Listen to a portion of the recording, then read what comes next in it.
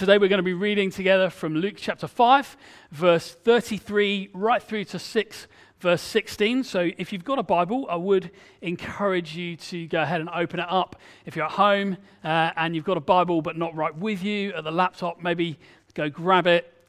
If you don't have one, don't worry too much. The words will come up on the screen as we go. Now, before we get into the verses that we're going to read today, we need to very quickly remind ourselves of what's gone before, because the context for these verses is really critical. And so if you were with us last week, if not, then you can catch up quickly now. We've just read in chapter 5 about Jesus calling a man named Levi, a tax collector, to follow him. And we talked briefly last week about how utterly scandalous that would have been. Tax collectors were the lowest of the low morally in society. They were not considered good people.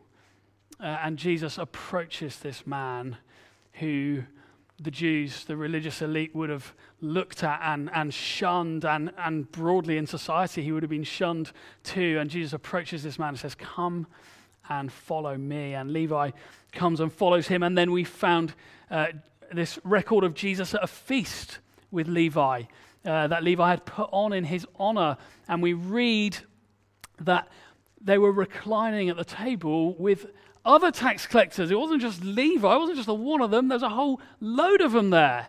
And other sinners, it tells us. And the Pharisees and the religious leaders got quite upset about this, and they said to Jesus, what are you doing? Or they said to Jesus' disciples, what are you doing here, eating with these people? And the response they received from Jesus was, "Those who are well have no need of a physician, but those who are sick. I've not come to call the righteous, but sinners to repentance." Jesus was saying he'd come for those who were far off, for those who knew their need of forgiveness, who knew their need of a Savior. The self-righteous, the ones who think that they're okay on their own merit, actually will in their pride miss out when it comes to Jesus. But those who acknowledge their need will find in him the favor of the Lord. And that's kind of where we finished up last week. And it's in that context and with that kind of note resounding in our ears that we jump in today at 5:33, because right into the midst of that feast that they were at, right into the context of the religious leaders saying, "Why are you here associating with these sinners?" And Jesus saying, "These are the very people I've come for, those who know that they are in need of forgiveness." We then go on to read what happens next. So let's read from chapter 5, verse 33. And the way we're going to do this today is we'll read a little bit, pause, talk about it, read a bit more, pause, and so on and so forth. So 5 verse 33, "And they said to him, 'The disciples of John fast often and offer prayers, and so do the disciples of the Pharisees. But yours eat and drink.'" This question comes to Jesus in the midst of this party, surrounded by sinners. What's going on? They're confused, and they're looking for a way to trip Jesus up. They say, "Look, John's followers fast, as fast, why don't yours?" Now, John was the last of the prophets who declared that the Messiah, Jesus, was going to come. And John, as he did that, lived out in the wilderness, and he shunned worldly comforts, and he preached a message that called for mourning and called for repentance, mourning the seriousness of sin, and that mourning would have included fasting as a sign of sorrow for their sin. John's followers would have taken this teaching on, and also fasting in those days was common. There were many, many examples as we look through the Bible of fasting, and of fasting being entirely appropriate as a course of action. Either fasting in mourning over great tragedies, or fasting in mourning over the realization of the serious effects of sin. But also fasting as a sign of dissatisfaction with the present state of things, a holy dissatisfaction and longing for something yet to come. There were those who fasted in anticipation of the coming Messiah, of being not content with things how they were, but in longing for the Messiah to come. We read right at the beginning of Luke's Gospel together about Anna, a prophetess who had been fasting in anticipation of the coming Messiah. So fasting was a good thing for many. But fasting was also used by some at the time as a way of trying to justify themselves, or a way of trying to earn God's favor. In fact, in Jesus' day, fasting was commanded twice a week by the Pharisees.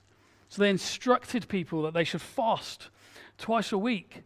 And some viewed it as a way of denying their flesh and commending themselves in that to God for his attention or favor. But it was also, for lots of people, sadly, mixed with a desire to appear the most holy. And so it became something of a show for people, and there were those who would whiten their faces to make themselves look more kind of sullen and gaunt and hungry. The idea was almost that the more sad and serious you looked, then the more holy and religious and devout you must be. Everyone would know you were fasting because you looked so ill. Like, you must really be taking this fast seriously. You look so drawn and pale. And that must mean that you're a really good person. This was essentially a kind of first century virtue signaling, I guess. It was like a way of trying to point out to everyone, without having to open your mouth and say it, what a good person you were. And so they found it utterly outrageous and bewildering that Jesus and his followers weren't fasting. In fact, here they were feasting with tax collectors and sinners instead. So how does Jesus respond to this accusation or this questioning? We read from verse 34, and Jesus said to them, "Can you make wedding guests fast while the bridegroom is with them? The days will come when the bridegroom is taken away from them, and they will fast in those days." Do you remember we said that some fasted in this kind of holy dissatisfaction of things as they were, and a longing for the Messiah to come? And Jesus here says, essentially, fasting in expectation of the coming Messiah is no longer necessary, because Jesus was here with his disciples. And he refers to himself as the bridegroom. He says, they will fast again. There will be a day when they fast again, as they long in holy expectation for his return, and we're in those days now. But at this point, when they were with him feasting, he says, why would they fast now? I'm here with them. It's right, it's appropriate that they would feast and celebrate and rejoice. And also, there's no need to put on a show and pretend to appear holy, which is what some people were doing through their fasting. There was a show for the eyes of others. These people with Jesus knew that that was not necessary, for Jesus had come that sinners might be cleansed, that captives might be freed, and his righteousness freely given as though it were their own. People receive the favor of the Lord. That's cause to celebrate, isn't it? And so they did. Now, it doesn't mean that everyone just ignored their sin, or that there was no mourning at the realization of the seriousness of their sin. Remember, we read at the start of chapter 5 as Jesus called his first followers, and Simon Peter on the boat saw Jesus for who he was and fell at his knees and cried out, "Go away from me. I'm a sinful man." He had this kind of like, oh my goodness, sudden awareness of his sinfulness compared with the holiness of Jesus. So there is an awareness, but also the answer to their sins isn't fasting, it's forgiveness found in Jesus. And so they celebrate and they feast together. Now, by asking this question about fasting, the religious leaders have opened the door now for a broader discussion and a broader subject about how people are made right with God. And Jesus isn't going to let it go. And so we're going to read on what he says. He gives two illustrations now to drive home his point. We read from verse 36 together. He told them a parable. No one tears a piece from a new garment and puts it on an old garment. If he does, he will tear the new, and the piece from the new will not match the old. And no one puts new wine into old wineskins. If he does, the new wine will burst the skins, and it will be spilled, and the skins will be destroyed. But new wine must be put into new wineskins, or fresh wineskins. He says, guys, you don't go out and buy a new shirt, rip a bit off it, and use it to patch your old and broken one. You think, no, that feels quite obvious. I've never done that. I think that would be a strange thing to do. I'm sure you'd agree. It's like you'll ruin the new one, and besides, the cloth isn't going to match the old faded and torn one. Why would you do it?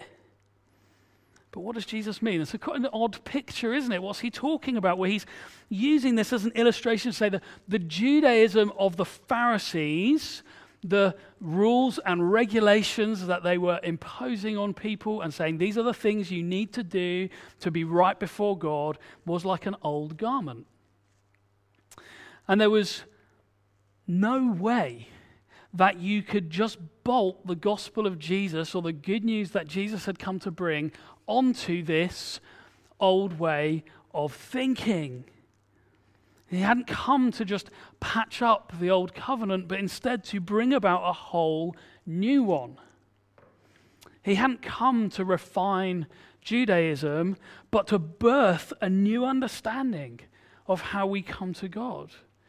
The Pharisees thought it was about being born into the right group of people and about keeping rules in order to earn God's favor. But the new garment that Jesus brought, that this picture is about, was a garment of righteousness, not won by our ethnicity or moral performance, but instead a garment of righteousness given freely to us by Jesus. And you don't put new wine, Jesus goes on to say, into old wineskins. Now, we're going to unpack it and what he means by that in a moment, but just as a very quick aside, I feel compelled to say this is one of the most misused passages of Scripture you're ever likely to come across. If you've been around church any number of years, you've probably heard people use this passage about new wine and new wineskins to justify all kinds of things. People think about it like this, want to launch a new ministry in church or stop something old you don't want anymore. New wine, new wineskins. This new thing requires a new wineskin, so we need to do a new thing. Or, you come up with some new way of structuring church or some niche theological position that you think somehow the last 2,000 years of Christians have somehow mistakenly overlooked, regardless of how biblical or unbiblical it is. Wineskins. That's the answer. Honestly, I've heard people justify all kinds of things by using this passage. And sometimes, I think perhaps there's a principle that can be used in some situations, but we must always be very wary of taking Scripture out of context and using it to support our point. You take words like that without their context, without understanding what they meant when Jesus spoke them, and just go, oh, that sounds good, like I could use that as a kind of good support for my new initiative. Guys, we mustn't ever do that. We must be so careful not to take Scripture out of context and simply use it to say what we want it to say, to support our point. We must seek to understand it, to read it and use it in context. So with that said, well, what does it mean? Well, Jesus is just building on the garment illustration he's just used. It's a reinforcement of the same thing.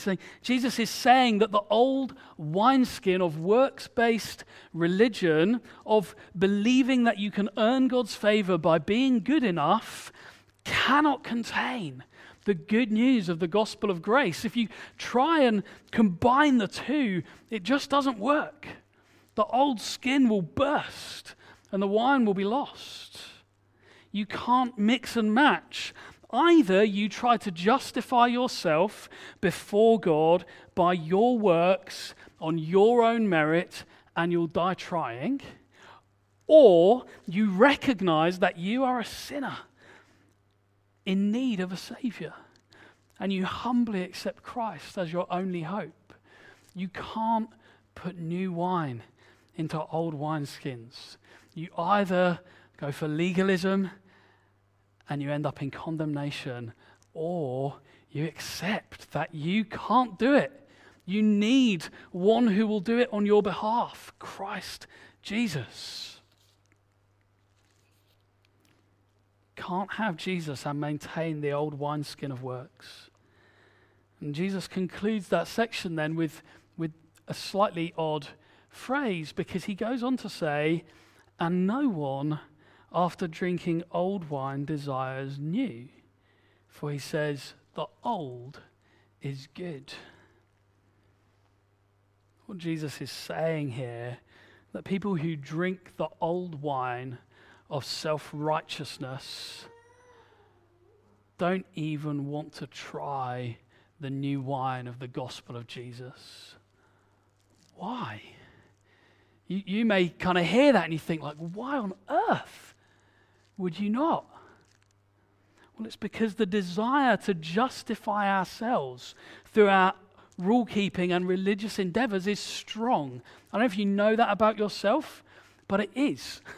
You want to believe that you are good enough, that on your merit you can stand and be a good person, and God will look at you and approve of you as a good person, that you can live up to it. We're proud. By nature, we want to achieve it for ourselves, and we believe we can. But the gospel of Jesus declares that cannot be the case. We bring really nothing to the table except our sin and sickness, and Christ, the physician of our souls, makes us well. We need him. Jesus was demonstrating it and he was saying it, and the Pharisees, like people who've tasted old wine and don't even want to try the new, struggled to accept it. They didn't accept it.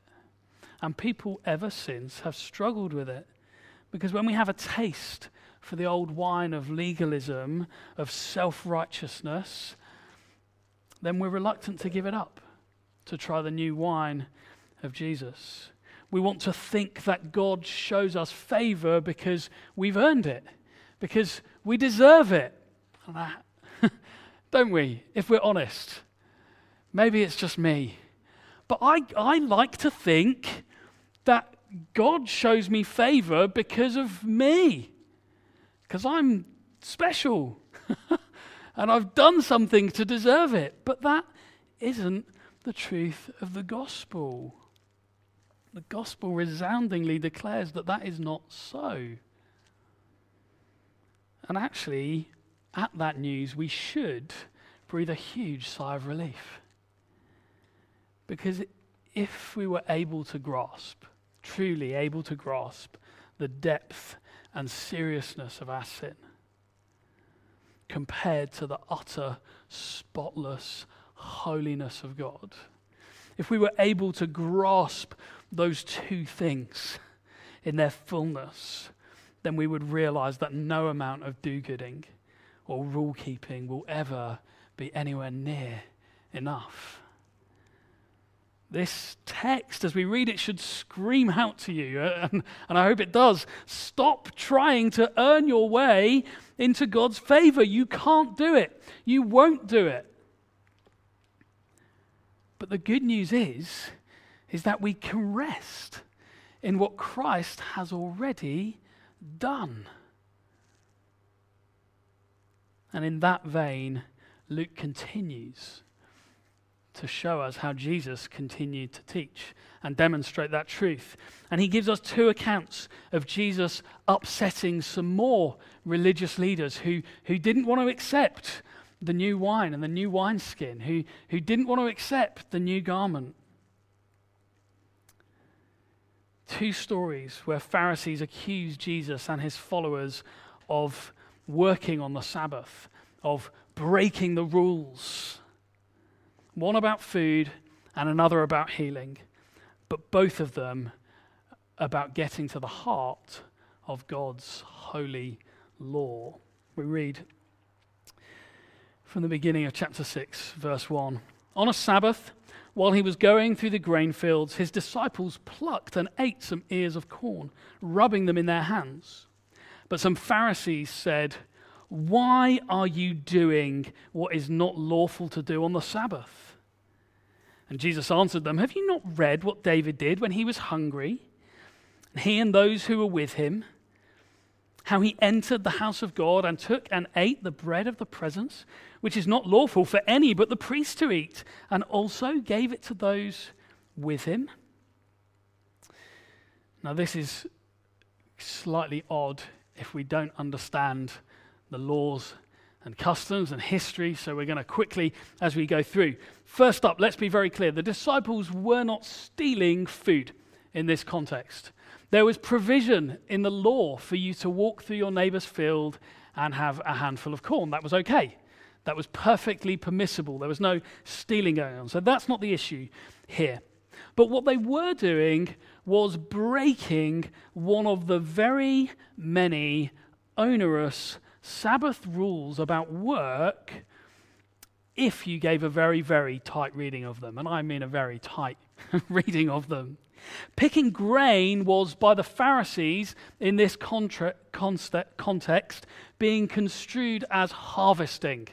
They said, you have picked some grains in your hands. That's harvesting, and harvesting's not allowed on the Sabbath. Rubbing the grain in their hands was viewed by the Pharisees as threshing.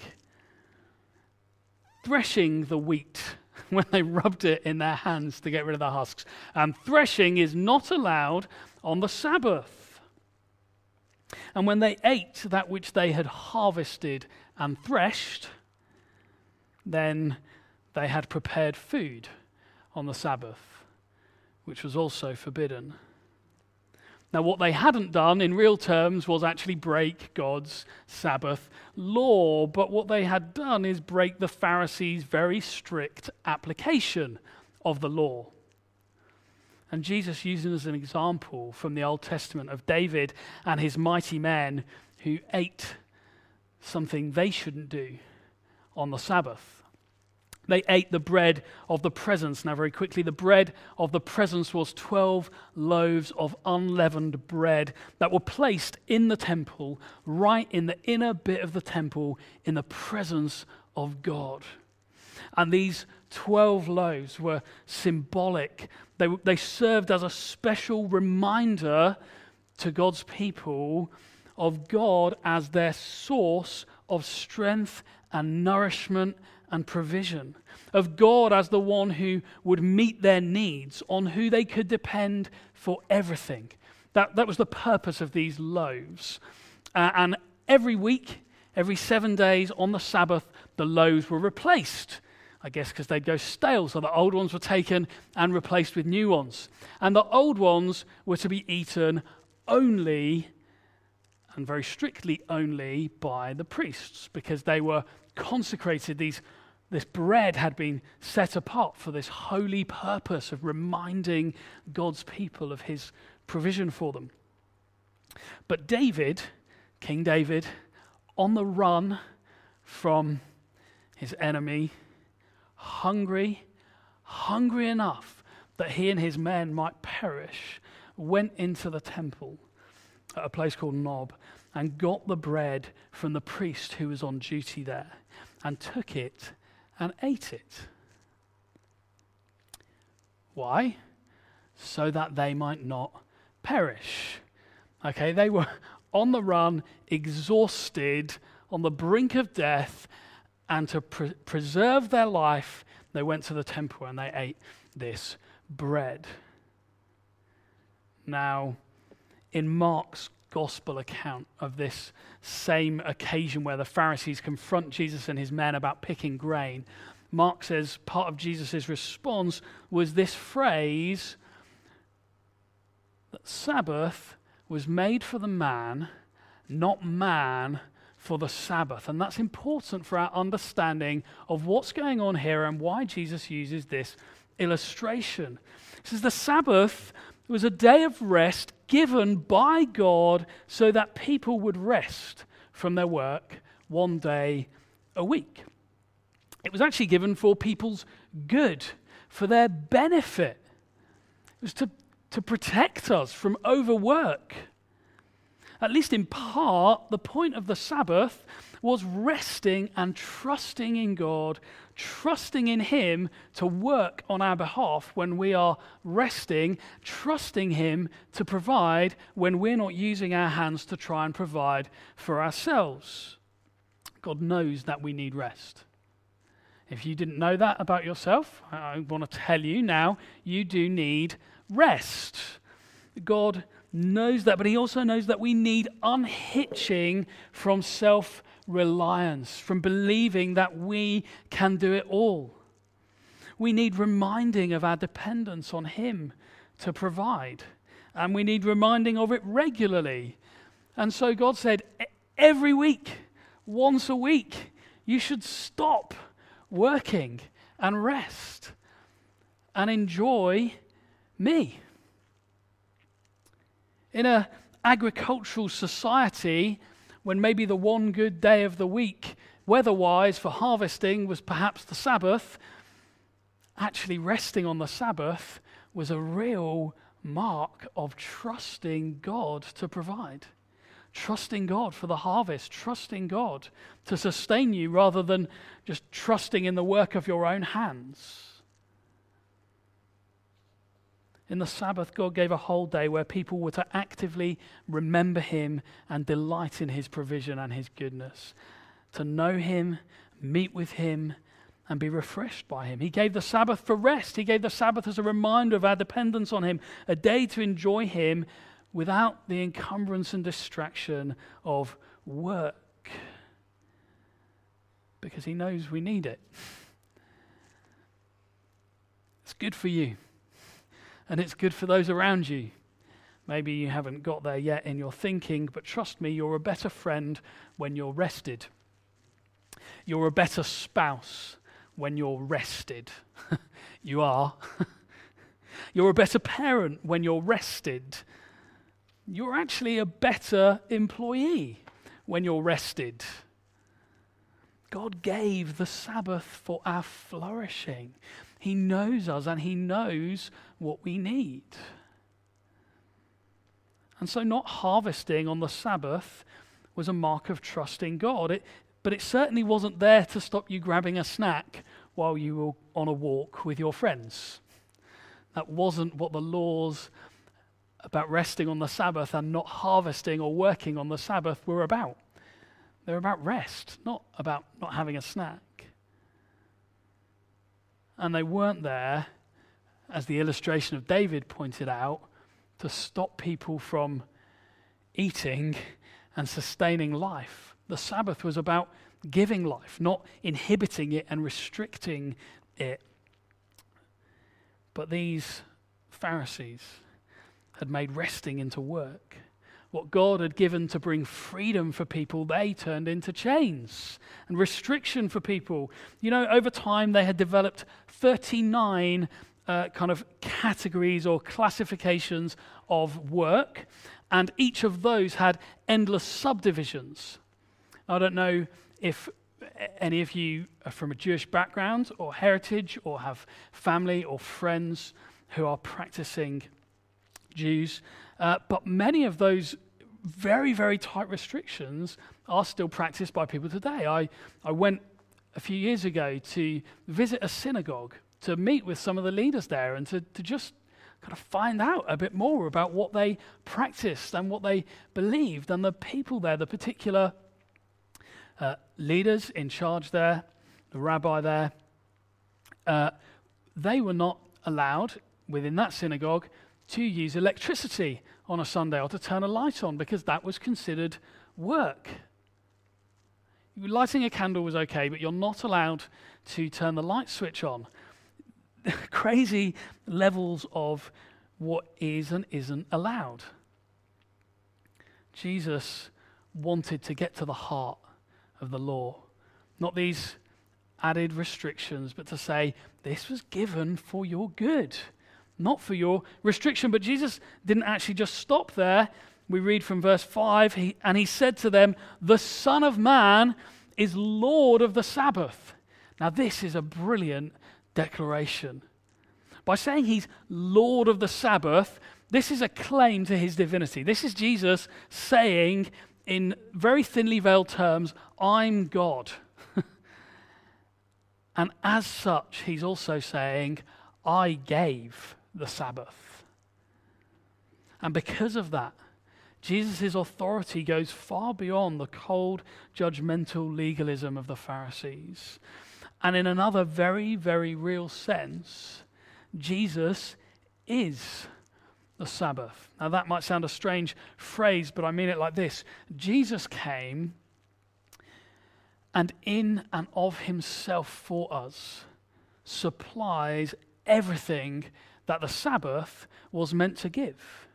Jesus came that we might experience true rest, that we might experience restoration, that we might experience communion with God. All that the Sabbath was intended to do, Jesus came to fulfill in the truest sense.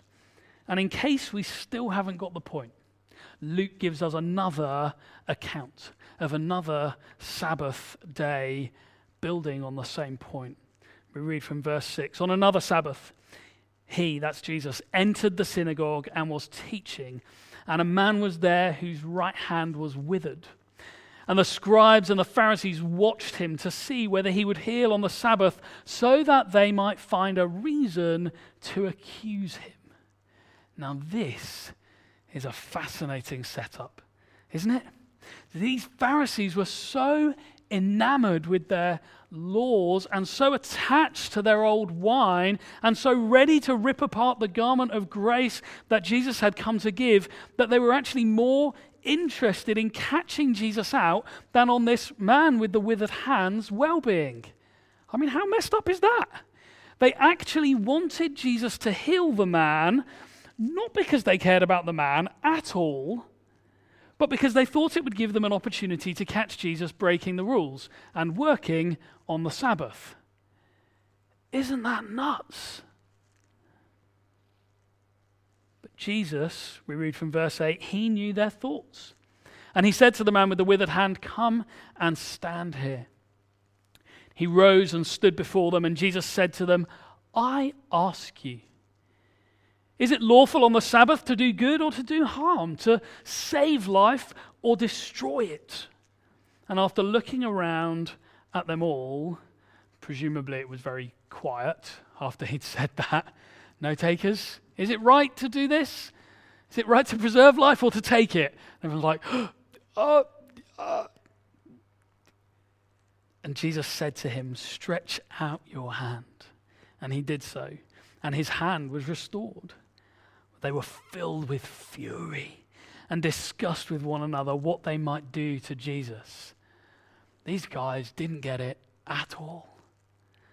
They were held captive by what they thought the law was about and how it should be applied, and they were holding other people captive too with that. They were bound up in endless do's and don'ts, which went far beyond God's commands to them. But remember, Jesus said in chapter 4, as we read, that he had come to free the captives. And so Jesus doesn't shy away from this moment. There are people held captive in that place.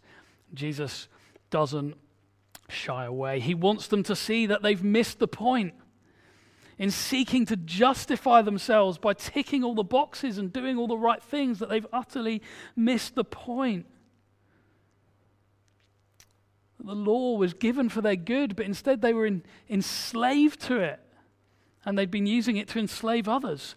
The rules had become more important to them. This is an example of this man who they just hoped Jesus would heal him so that they could catch Jesus doing something he shouldn't be doing on the Sabbath, was an example loud and clear that the rules had become even more important to them than people's lives or well-being. And Jesus' question, what's right, assumes a few things. Firstly, it assumes this. It assumes that doing harm to anyone is not lawful. It assumes that destroying life is not lawful. And it assumes that it's always the right time to do good, to save life. In other words, to fail to do good and to preserve life, to stand idly by while life is lost, because that would mean working on the Sabbath, is actually a sin. That's what Jesus is saying. He says to not heal this man, to be able to do it and not to do it would not be right. But legalism and a desire to justify ourselves, I don't know if you've ever observed this, but legalism and a desire to justify yourself by your works inevitably leads to judgmentalism and a desire to catch others out. When you fixate on justifying yourself by doing all the right things, by going through all those motions, by getting it all just right, because then I'll be accepted by God. When you fixate on that, that actually leads to judgmentalism and a desire to catch others out. And that's what's going on for these Pharisees. They have not understood the heart of God's law at all. And I guess I want to ask, have you? They ignored the heart. They were pressing the externals. For these guys, it was all about ticking boxes, appearing to do the right thing so that God would approve. And this skin-deep religious observance was deadly.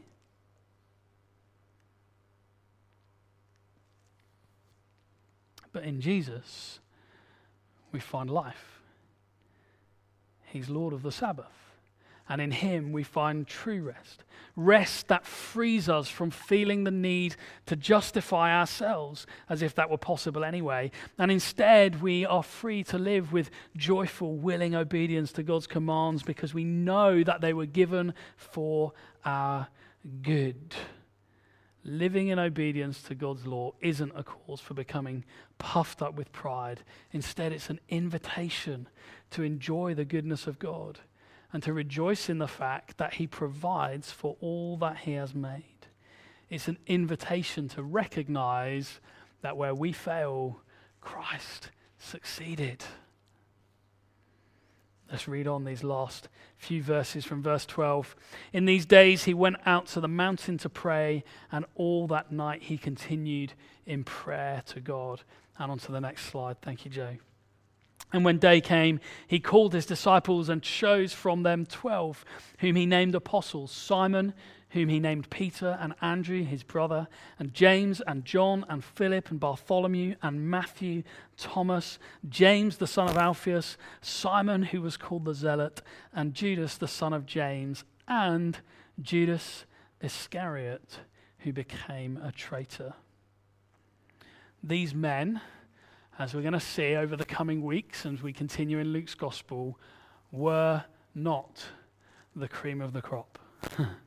We talked about this a couple of weeks ago. These guys are not the well-educated. They are not the clean-living, rule-keeping religious elite.